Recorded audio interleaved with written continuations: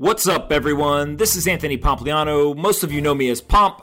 You're listening to the Pomp Podcast, simply the best podcast out there. Let's kick this thing off.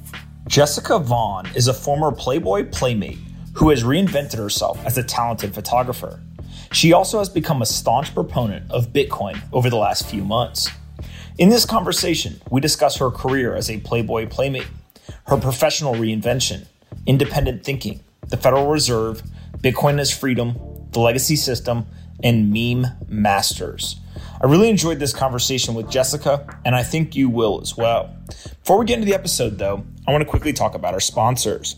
First up is Remote.com. In 2021, every business is a global business. But how do you pay your global team and comply with international labor laws? Remote handles payroll, benefits, taxes, and compliance to help companies of all sizes pay and manage full-time and contract workers all over the world. No matter where your team lives and works, Remote's global employment solutions keep your team, your finances, and your intellectual property secure. Remote never charges percentages or fees, just best-in-class global employment solutions for a low flat rate. The world's top global companies love Remote. GitLab, the world's largest all-remote organization, trusts Remote to manage their global team. And so should you. Remote is funded by Index Ventures, Sequoia Capital, and a host of other top-tier investors. Learn more about Remote and their new Remote for Startups program at Remote.com. I've had the CEO, Job, on the podcast, and I highly, highly suggest if you have a global team, go to Remote.com. It is a no-brainer, in my opinion. Remote.com. Next up is BlockFi. BlockFi provides financial products for crypto investors. Those products include a high-yield interest account where you can earn up to 8.6% APY, a US dollar loan product where they give you a US dollar loan against your crypto collateral, and a no-fee cryptocurrency trading where you can buy and sell things like Bitcoin, Ether, and many other cryptocurrencies. They also are coming out with a Bitcoin Rewards credit card. It's a normal credit card, but you get paid Bitcoin back rather than cash back or airline miles. Go check out BlockFi. I'm an investor, I sit on the board, and I am a happy user. You will be too.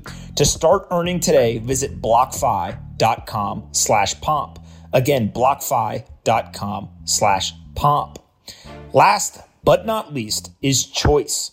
Choice is rebuilding the way you approach retirement, which starts with making it simple to include Bitcoin and other cryptocurrencies in your savings.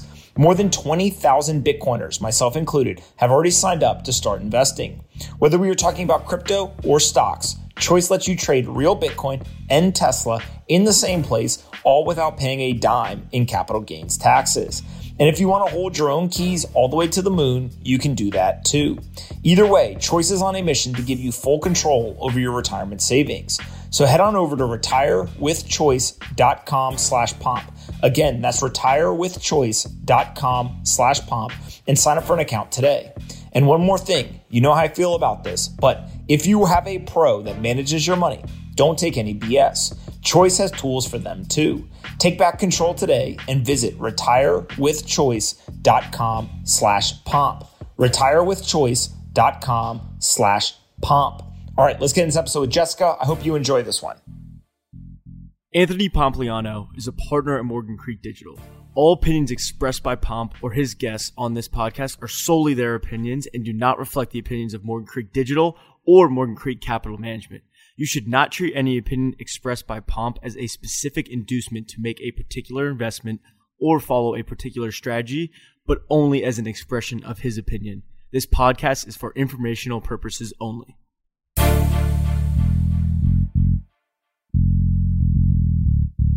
All right, guys, bang, bang. I've got Jessica here with me. She has never been on Zoom before, so we're going to give this a try. Thank you so much for doing this. Yeah, absolutely. Thanks for giving me a reason to download it. I was kind of resistive, but I couldn't deny your invite. So here I am. You have a very different background than almost anybody else I've ever had on the podcast. Let's start just with where were you born? Where did you grow up? And how did you get into modeling, photography, etc.? Well, I'm from Kansas. So I did 20 years of hard winter and decided I didn't want snow anymore. So graduated college after doing my undergraduate, moved away, did the Hollywood dream thing. So lots of photo shoots, lots of production. I'm a photographer now, but moved out here to do modeling, hair and makeup, just, the Hollywood thing. So when you say the Hollywood thing, how exactly does this work? I think people are fascinated with, if you go to Hollywood and you talk to every waiter, waitress, bar hop, et cetera, like everyone's trying to break into acting, modeling, or some aspect of that. Like, how did you break into that industry? And then, like, what is that life like? Well, no 2 days are ever the same, which is a part of the fun of it, I guess, the appeal. So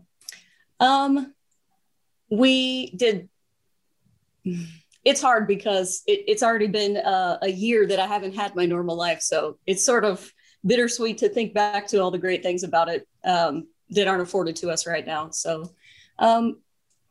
it was a lot of castings, a lot of media events, a lot of production days that were long, and I do all kinds of things. So it was just fun to squeeze in on production however I could. And I started doing sports media for combat sports, and that was really fun.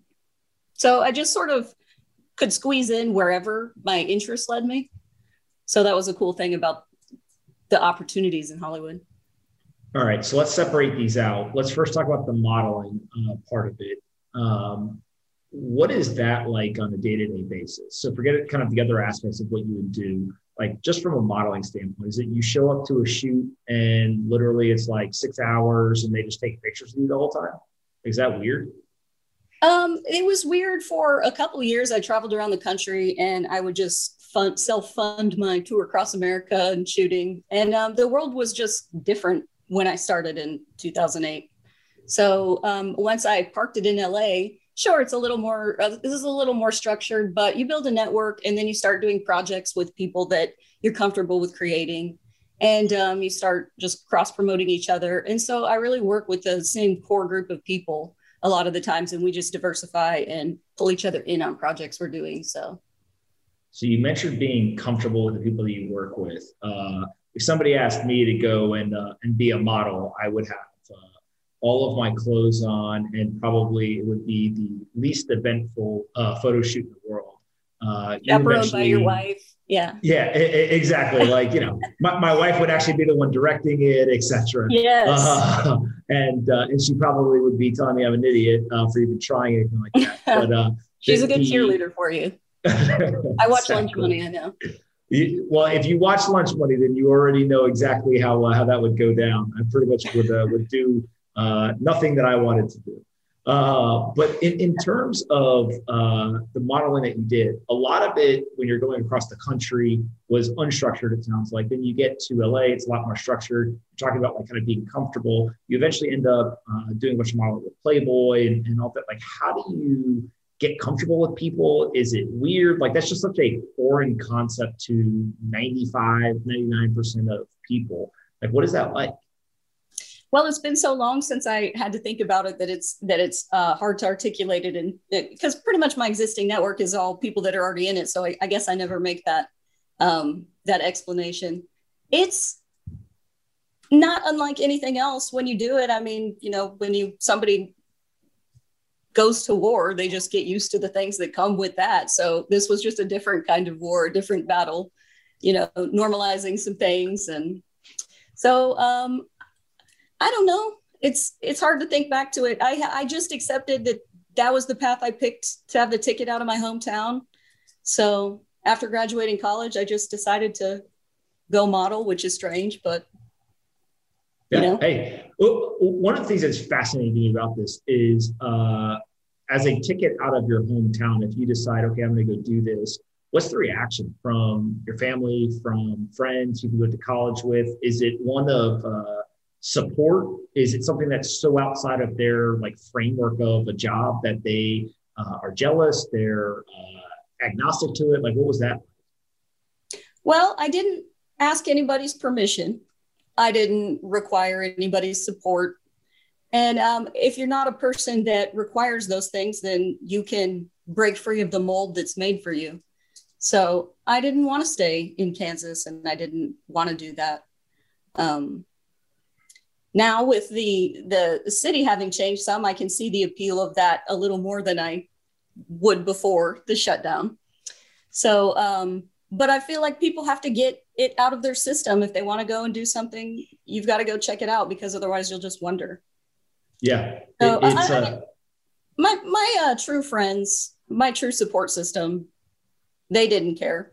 They didn't bring it up all the time. They didn't want to hear stories. They don't go like my pictures, that type of thing, which is fine. That's not what I needed from my real world friends. You can always make a digital community that supports you and what you create. So yeah, there's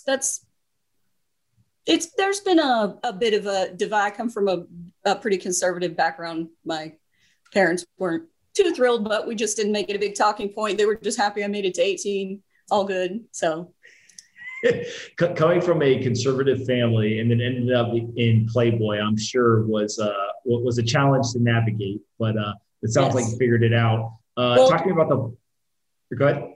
Well, now I'm navigating the opposite terrain, having been a Playboy in Hollywood, that type of thing. And then changing politically to more center right, that comes with its own uphill battle that was reminiscent of coming from a conservative family in a red state and then going off and, posing naked, that type of thing. So it's a similar experience. It's parallel. We'll get to your second transition here in a second, but the Playboy experience, I am sure that if you get into modeling, it is almost like the pinnacle. I almost look at it like if you play basketball, you want to play in the NBA. If you play football, you want to play in the NFL. As a model, that seems like that is kind of the aspirational achievement. What was that like? Any regrets, positives, negatives? Just how do you kind of view that now that you don't spend a lot of your time doing it? I just accepted it as the terms of modeling, that it was even supermodels don't get out of the game without posing naked in some capacity. So that part wasn't ever really a concern for me. In fact, if you're going to do it, you may as well go all in. So I looked at people like Jenny McCarthy and Melania Trump and people like that. It's like you can, of course, pose for Playboy and then move beyond it into whatever domain you want. And it's a good launching platform. So everybody has to come from somewhere. It's fascinating to me to think about, and I don't even know if you realize this, like the thought process that even the supermodel ends up modeling naked at some point, but people being able to transition past, like you mentioned, when it's coming up, are you nervous? Are you worried at all? Do you think about like, oh, my friends, my family, et cetera, here's what they're going to think? Or is it from a political or a professional standpoint, it is the epitome and kind of that achievement. And so you're more focused on this professional goal and everything else. You're like, yeah, I'll figure it out as it comes. Well, I wanted to do the commercial aspects of posing for magazines like Playboy and FHM, and there was a whole series of other magazines.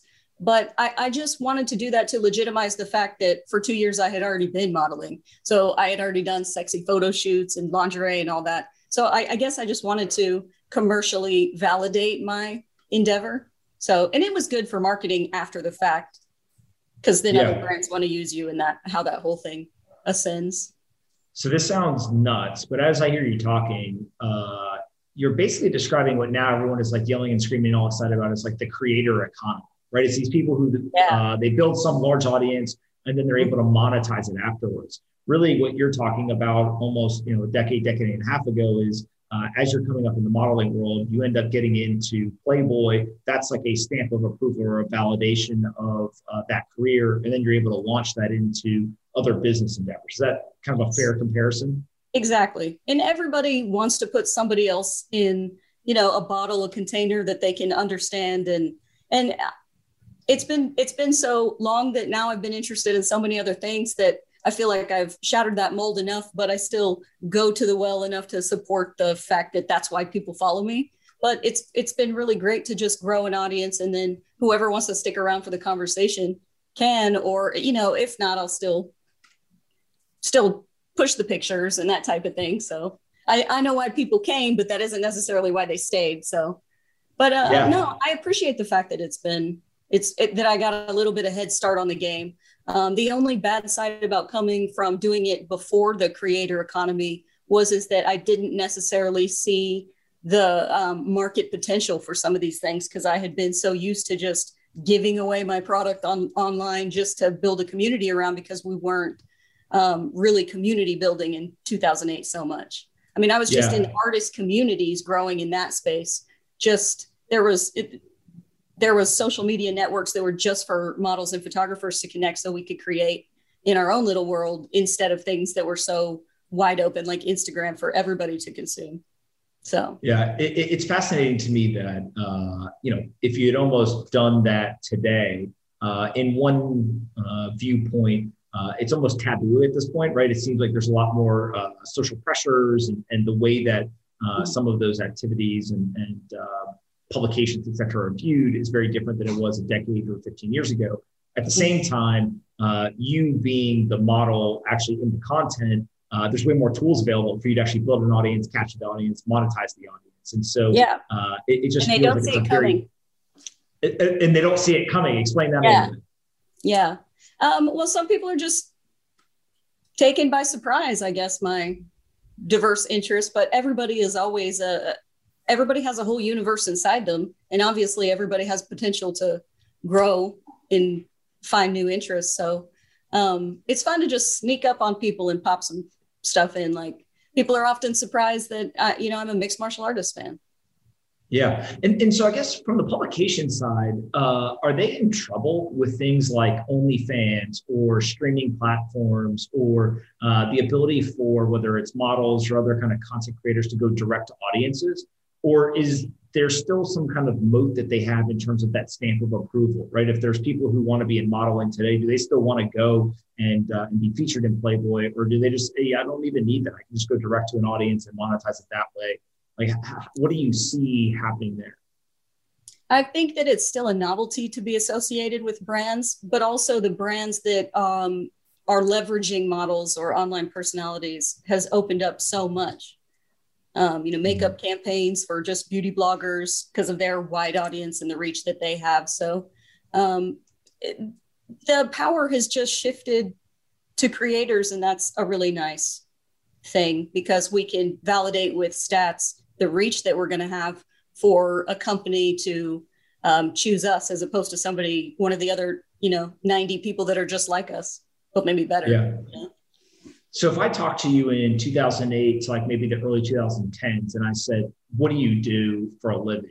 How would you have described it? Would you have said, I'm a model, I'm a playmate? Like, what would you have described then? And knowing that it's probably changed, but how did you originally think of it?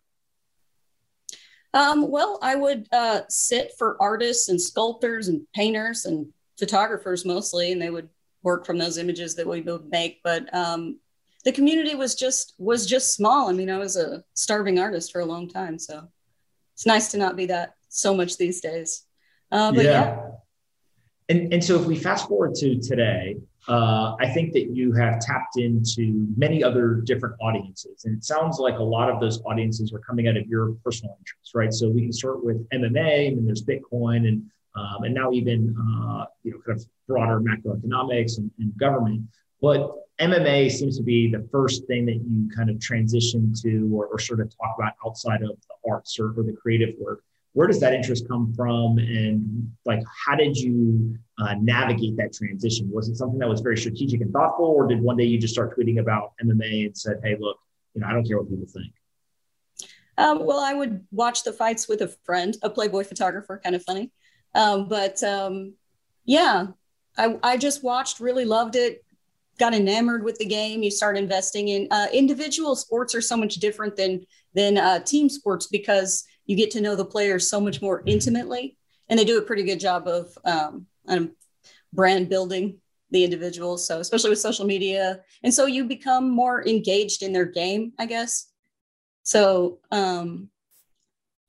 I just love it. I fell in love with it. I don't really know what to say other than that, but the space was so wide open, especially when I started to shoot pictures, because then I was getting ringside access and cage side opportunities to shoot for amateur and some professional leagues. So yeah, it was fun. So I just saw the opportunity. I've done the red carpet run roll camera for, UFC Hall of Fame, and just these interviews and media days the day before that they, when they do their weigh-ins and stuff. So it was just an opportunity to go leverage my modeling, but then contribute in a different kind of way. And I just loved the scene, and it was different. And I relate to fighters and their stories, and overcoming obstacles in the journey and seeing the hard work. Like, I find them so inspiring, because we're all fighting for something.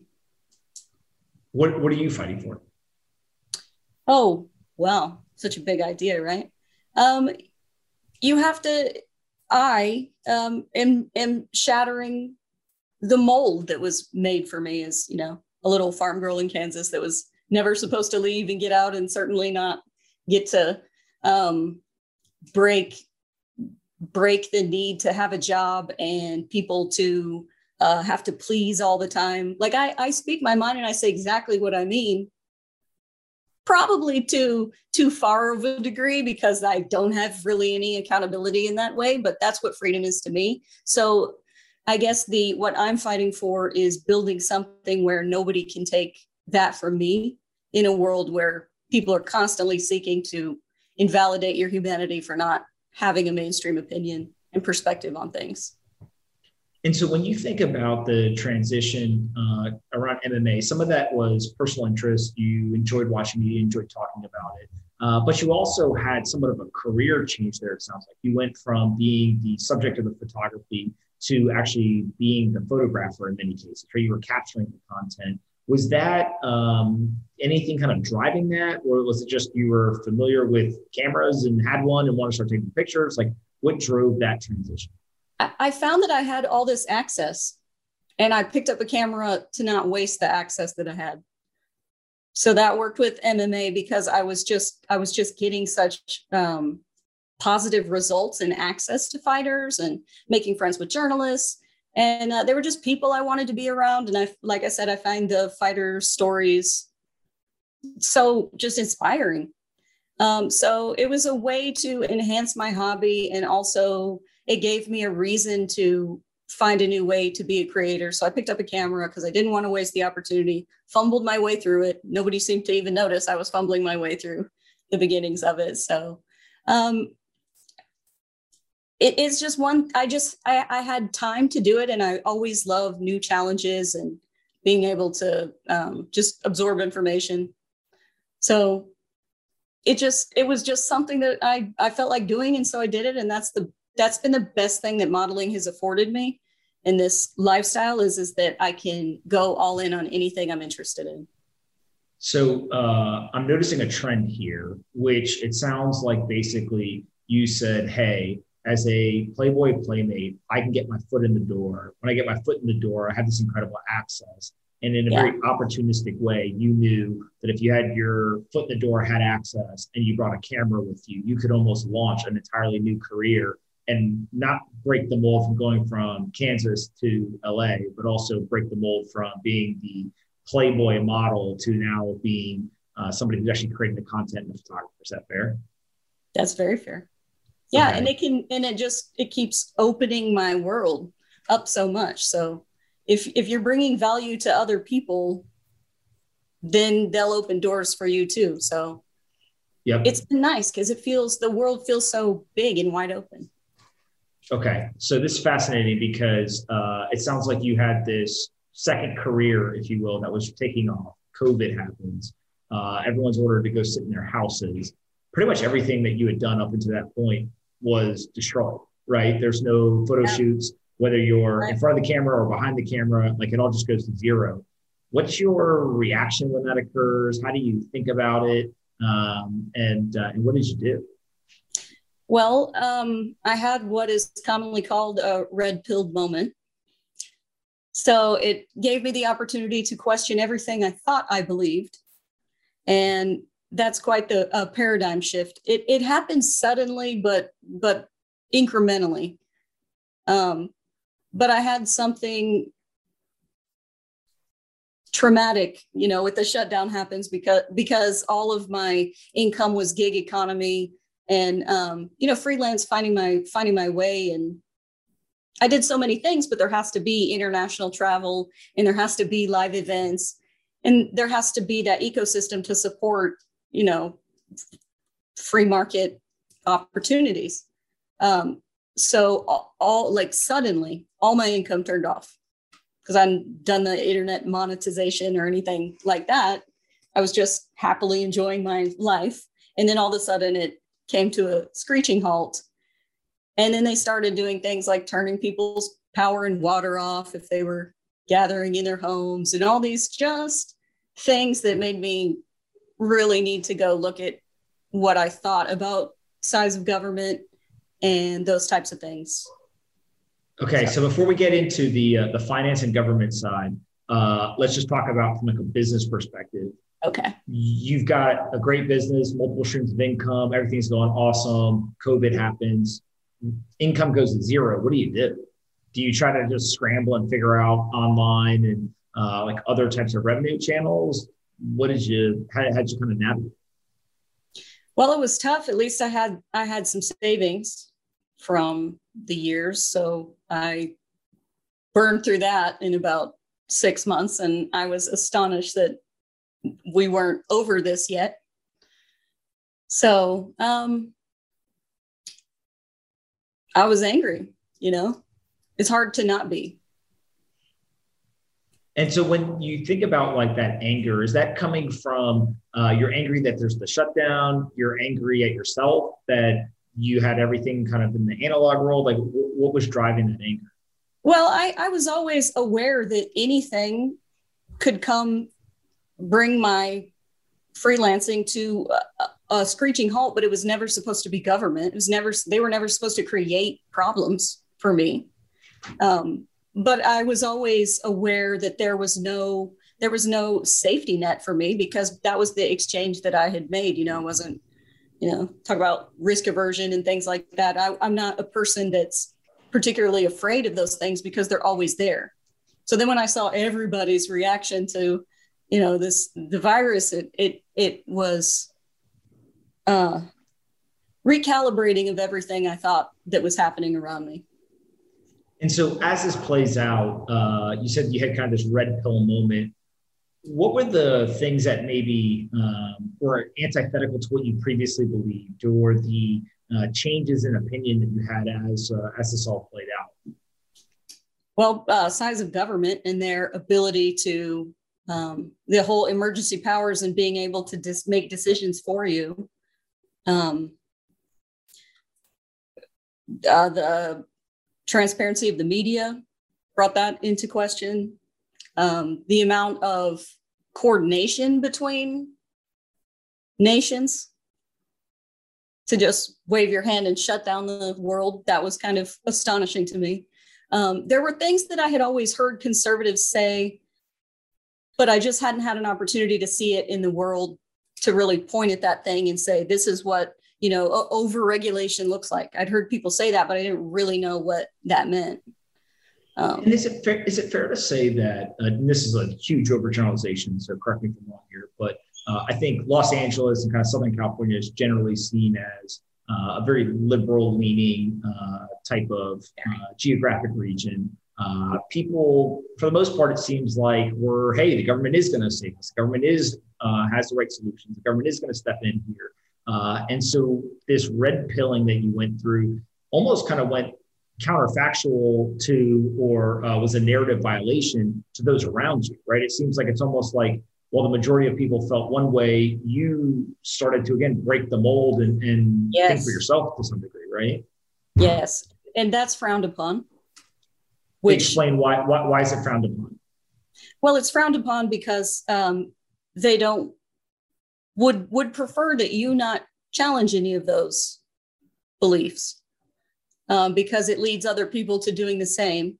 And I didn't know that disagreeing was going to cause me to lose opportunities and friends, even family members, that type of thing. But it will. And I feel like that's contrary to the entire concept of freedom of speech and freedom of opinion and, diversity of thought. And that opened my eyes to a lot, and the problems with mob mentality, cancel culture. It just opened up a door to everything, because if you agree with things like the shutdown, then the left just turns its back on you entirely and it just eats itself in that way. So I guess I'm just a product of the fact that I had a disagreeing opinion for shutting the economy down locally.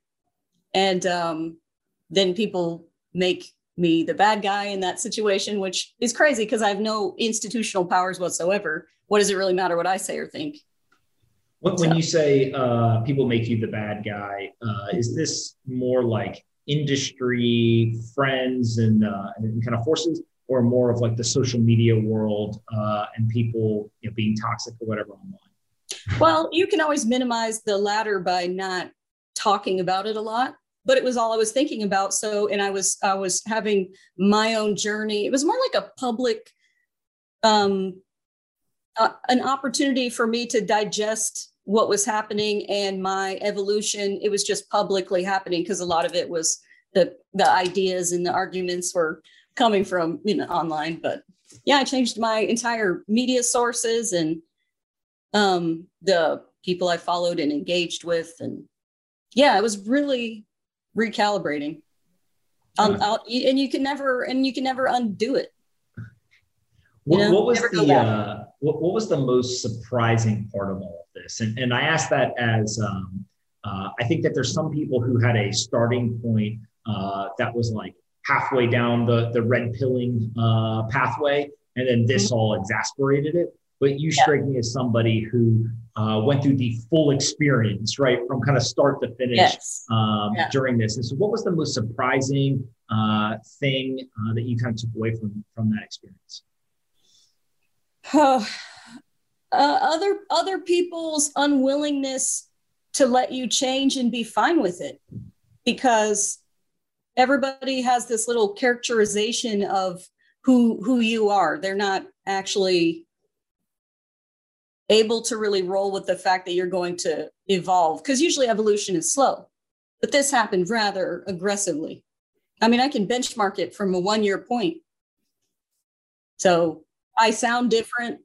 All my interests are different. My perspectives of history, I had to relearn everything I ever believed historically. So when people hear that, there's two schools of thought. The people who agree with you are going to say, amazing. She, was taught one thing. She thought one way. That's the incorrect way of thinking. And now she's seen the light, and look how smart she is because she agrees with, what we agree with. The people who disagree with the way you think now say, oh my God, she changed her information sources. She created an echo chamber. What an idiot. That's the problem in America. And we've got to prevent that from happening to the masses, right? I always laugh. I'm literally laughing as I'm asking the question because it feels like those two extremes obviously provide like the truth somewhere in between there. And so walk us through from almost like an execution or application standpoint of when you say you changed your information sources, what were they? What did you change them to? What were the types of people that you started to consume content from that you hadn't been from before? Just whatever you can share on that front. Well, I wouldn't want to risk getting your video demonetized or get you in trouble. So I'm trying to edit myself to a. You can say, listen, you can say whatever you want to say. Don't worry about monetization on YouTube, which, by the way, the fact that that's the first thing you think of may be part of the problem. Well, and I'm not a YouTuber and I don't rely on that, but I don't rely on brand endorsements or any of that. That was one great thing that made me have be in the right situation where I could speak my mind, and I realize how many people can't or aren't allowed to. People will message me and say, hey, I agree with your politics, but I'm afraid I work in Hollywood and that won't go well. And so it was just really surprising to me, the amount of people that want to but can't. And then I saw that phenomenon and I was like, well, it means I need to speak even more. So that brings us to the topic that everyone is wondering, which is Bitcoin. How the hell did you come across Bitcoin and why did you become interested? Well, I had learned about it just from observing. I've had friends that are into it and they'll make posts and I would read it. But I didn't understand I didn't have a necessity for it until the shutdown came.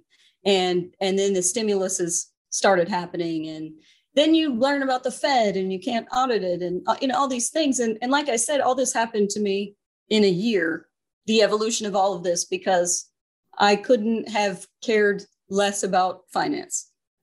So I had to learn a lot really fast.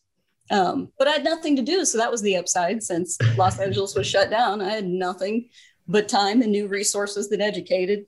So now I see the necessity of it.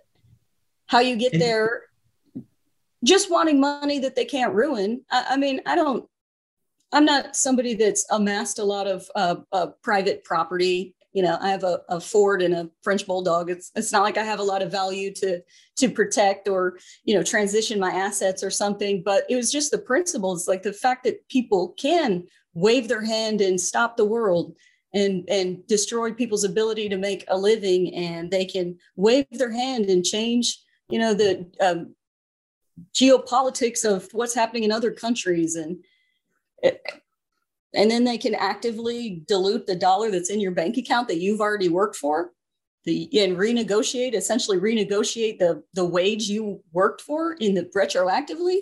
That seems so crazy to me. You definitely were not red pilled. You were orange pilled, because you're speaking the language. In terms of this kind of learning journey, right? And it really does sound like you kind of went through an evolution of understanding, and frankly, kudos to you, because it sounds like you were actually very thoughtful, not only of understanding what's happening right now, but you went back in history and started to understand why have certain things happened and created the situation that we're in today. Why talk about it publicly, right? Because you could have said, hey, you know what? I've got a bunch of free time. I'm going to educate myself. Okay, cool. Now I'm educated. You know what? I think I should buy some Bitcoin. I think I should change my thoughts. And you could have done that all in private with no risk to your career or anything else. Yeah. You chose to talk about it and talk about it quite a bit. So why do that? Well, I didn't know where it was heading. Just publicly discussing the shutdown when it all happened. Obviously, everybody was talking about it for the most part. But I didn't know necessarily one thing would lead to another like it would. And then you find yourself in the next discovery and understanding of what's going on leads you to the next step. Like it took me a year of the process before I bought Bitcoin, which was like 2 weeks ago. Wasn't even that long ago. So thought, it just takes a while for thought to get you to action. And I was just ready to ease the depression, because I was depressed about the political landscape and the social engineering I was witnessing. And I guess the more I witnessed and became aware of those things, the more I felt compelled that I had to say these things that other people weren't going to say, or at least not people in my little domain of the internet. So, but like I said, a lot of my understanding came from those online discussions. Yeah. So as many people, go ahead. Well, I should say it's fascinating to hear you kind of talk about how impactful the online education, the information was to that journey. Absolutely.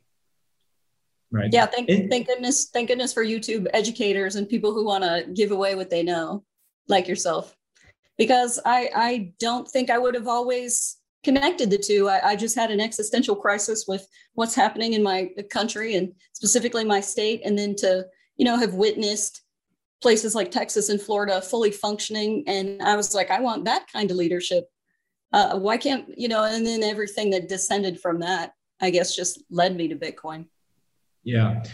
You described it almost as a parallel economy, right? Kind of the digital world and digital currencies and these little protocols. How do you look at earning moving forward? Is it something where the work that you do, you'll ask to be paid in Bitcoin or other digital currencies? Will you basically take a portion of what you get paid and convert it? Like, does anything change, or is it more just an awareness of, hey, there's kind of these two economies that are parallel and you'll exist in both of them, but it won't necessarily change anything from a work perspective? Well, I started the daydream of two parallel economies because I wanted to be free of things like cancel culture. And I wanted to, go and Gina Carino and make sure that she had a job, even though she now can't have a job with Disney, and Candace Owens and people like that just get accosted online and their opportunities removed for nothing other than their opinions. So I wanted to go back to the land of where we were fine with having diversity of thought. So I just wanted to go participate with people that wouldn't financially consequent each other in this way. But it's so new to me. I've had Bitcoin for 2 weeks. So it's sort of hard for me to have amassed the understanding of how it is that I could possibly earn in Bitcoin, but it's just a willingness, and it certainly signals some confidence in it. And it's probably going to present new opportunities. I don't even know how you can necessarily earn in crypto yet. So, but I'm willing, and just being willing is going to bring opportunity, I'm sure. Yeah, you are very open-minded. So I congratulate you on that, because that is a rare skill in today's world. What has the response been among other people in the various communities that you've worked in and you have friends in? As you've kind of talked about more of this publicly, you bought Bitcoin, et cetera. Has it been one that has been receptive? Is it one that is a little bit more kind of abrasive, or have they been agnostic to some of this? A couple of my friends already were Bitcoin holders.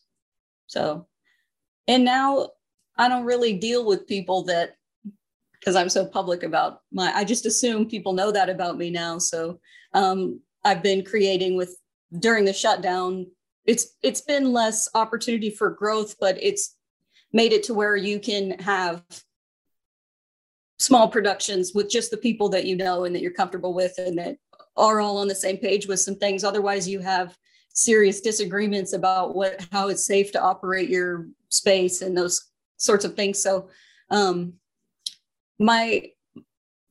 people that I consider my friends today, because it's changed a little bit, I may have just deepened ties with people who were already, right of center.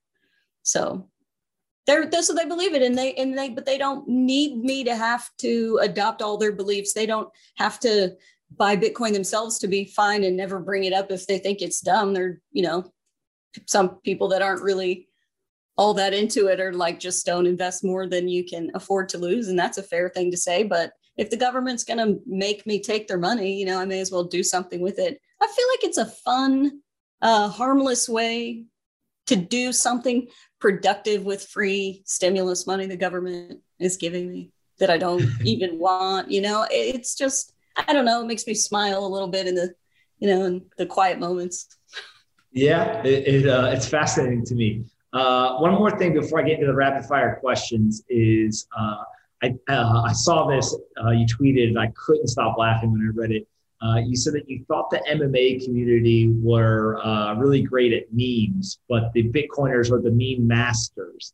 Explain that a little bit more, because that is a topic I really, really think people underestimate, of like the meme is the message. But talk a little bit about the memes and Bitcoin. Yeah. Yes, well, that is what familiarized me with the fact that there was a whole secret language and certain ways of spelling things and all this. It's just been it's been a fun few weeks, I gotta say.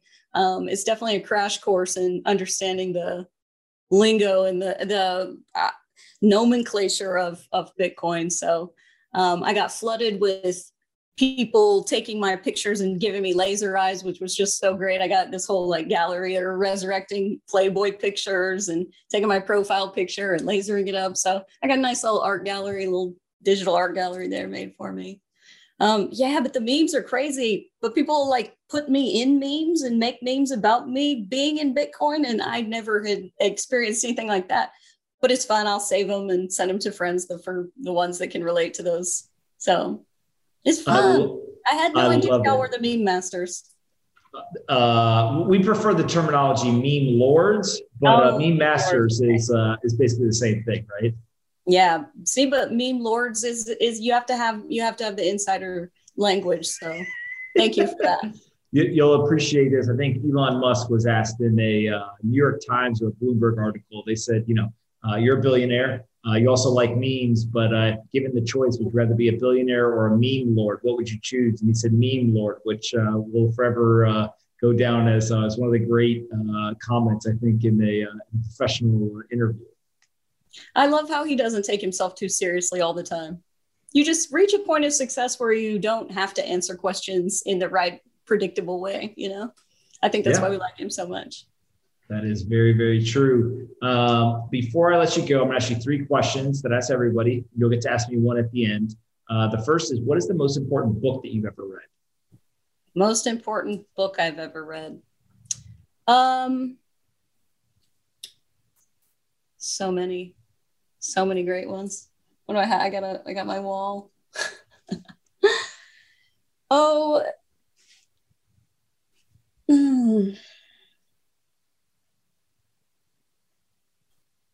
I need a minute. Too many. That's okay. You know what? Tim Ferriss, 4-Hour Work Week, I would say. Pretty revolutionary. Yeah, for me. That's a great book. And obviously with a lot of what you were doing before pandemic makes sense.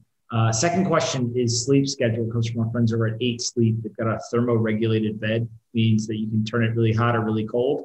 And I used to sleep like 5 or 6 hours. I thought that was normal. And then I started sleeping on this thing, and now I'm like 8 or 9 hours, completely changed my life, and full-on convert of the sleep religion. What is your sleep schedule now, and how has that transitioned over time? Yeah, well, I've been getting the best sleep of my life now that LA is shut down, I guess all of California, which isn't super great for my, hustle mentality, I guess. But no, it's been good. I can, sleep like midnight to 8, there's a little bit of flexibility in there, but. And what did you used to do? You used to sleep 8 hours? Well, no, I mean, especially with no day ever looked like the next one, I would just fit it in where I could, and early mornings with productions and late nights and a lot of Hollywood culture going till 2, 3 in the morning, and then you don't go to bed till 4. And it was just really inconsistent. And then you had a whole lot to get ready for and get up early and for hair and makeup and all these things that you had to do hours before everybody else. So no, I'm getting a lot more sleep these days. More than I probably would like. You have these messages in your unconscious buried, like if you're sleeping 8 hours, you're not working hard enough, that type of thing. So there has been a little bit of alleviation as far as that goes. But also I'm not missing anything. There's nothing I need to go out and do that, or at least I'm not hearing about it. I think you're doing just fine with 8 hours. Last question you get asked me one is aliens. Are you a believer or a non-believer? Oh, I believe in possibility. I've always just been so open-minded that it was okay for me to be wrong with whatever I thought. And also my conception of if there's aliens, if there's a God, if this or that, and it doesn't change the reality of what actually is. So everybody can just have their opinion and it's fine. Right. That is I would say there's probably intelligent life out there somewhere. That is a fantastic way to answer that question, and no one has ever answered it that way. So I will take it. What question do you have for me to finish up? Well, now that I own some Bitcoin, what's next? What do I got to do? Just wait for a dip, buy some more, keep buying Bitcoin. Everybody will come in now that I bought Bitcoin and try to convince me about other altcoins, and people will come in and be like, no, don't do that. I will let you make your own choices, but I think that what you will find is that every Bitcoiner believes the same 2 things. They never own enough, and they don't want the US dollar price to go up because they want to buy more of it. So it's a very interesting dynamic. But now, look, I think it's a game of accumulation when you have a finite asset and just dollar cost averaging, right? You get your paycheck and you just take whatever percentage, whether it's 0.5% or some material percentage, and you just buy Bitcoin and convert the dollars into Bitcoin, and you keep going, right? What wallet or platforms do you recommend for me? So I think that for you specifically, given that you're coming at this from kind of a learning perspective, I think it's important that you learn about all of them, right? So there's hardware wallets. There's kind of cold storage, and then there's hot storage. You can also use things like BlockFi to earn interest on your Bitcoin. But I think that the key piece is less about like any one platform. I think it's much more about understanding, hey, there's 4 or 5 different ways you can custody the assets and going and doing it, right? I think that's probably like, if I was in your shoes and kind of very, very early on, the thing I wish I'd done way earlier than I really did was go and understand, okay, what exactly does cold storage mean? Like, how do I do it, right? Because as you go through that experience, actually you do it, you learn a ton, right? And you learn so much more than if you would have just read about it online.